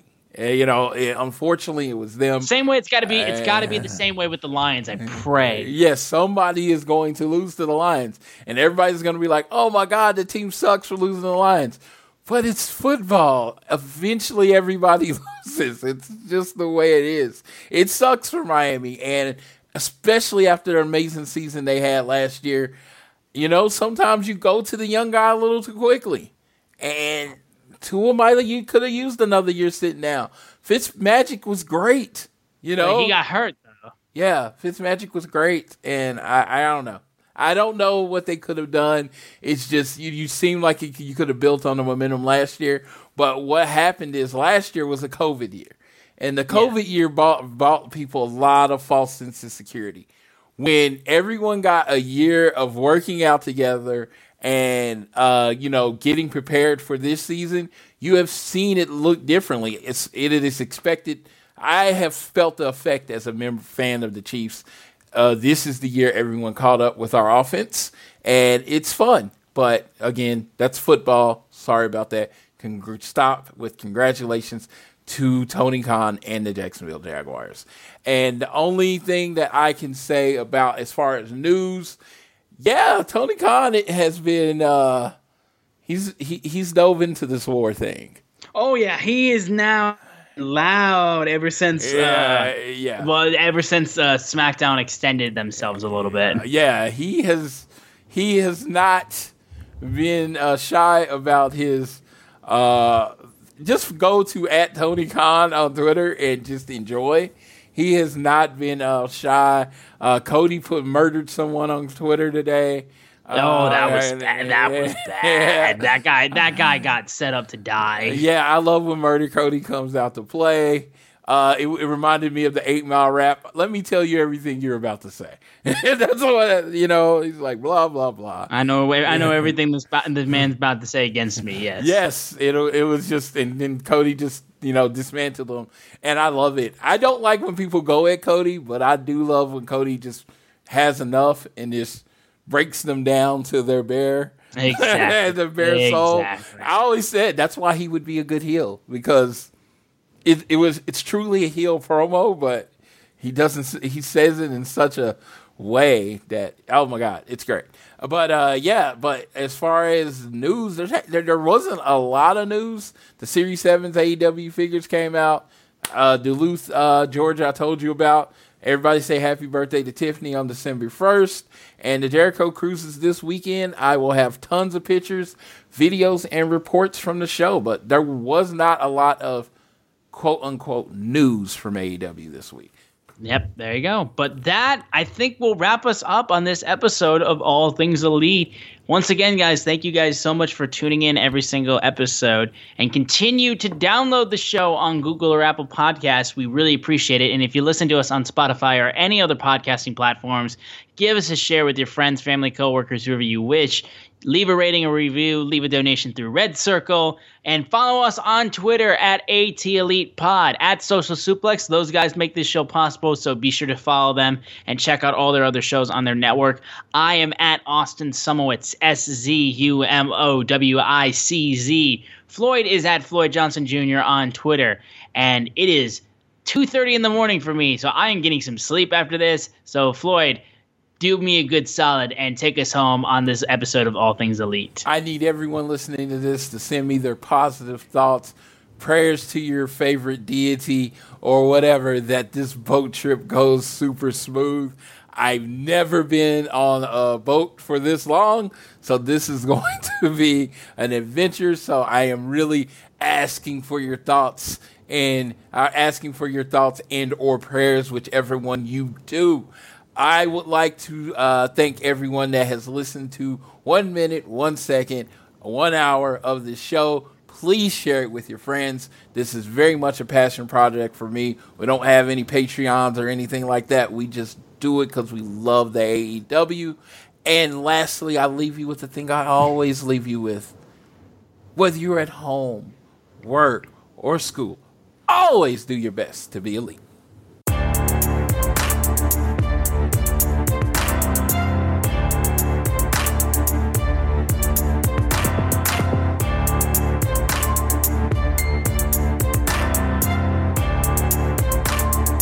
BetMGM has an unreal deal for sports fans in Virginia. Turn $5 into $150 instantly when you place your first wager at BetMGM. Simply download the BetMGM app and sign up using code Champion150. Then, place a $5 wager on any sport. You'll receive $150 in bonus bets, regardless of your wager's outcome. And if you think the fun stops there, the King of Sportsbooks has plenty of surprises in store. Check out daily promotions, same-game parlays, live bets, and so much more. Download the app in Virginia today and get $150 in bonus bets instantly from your first wager. Only at BetMGM.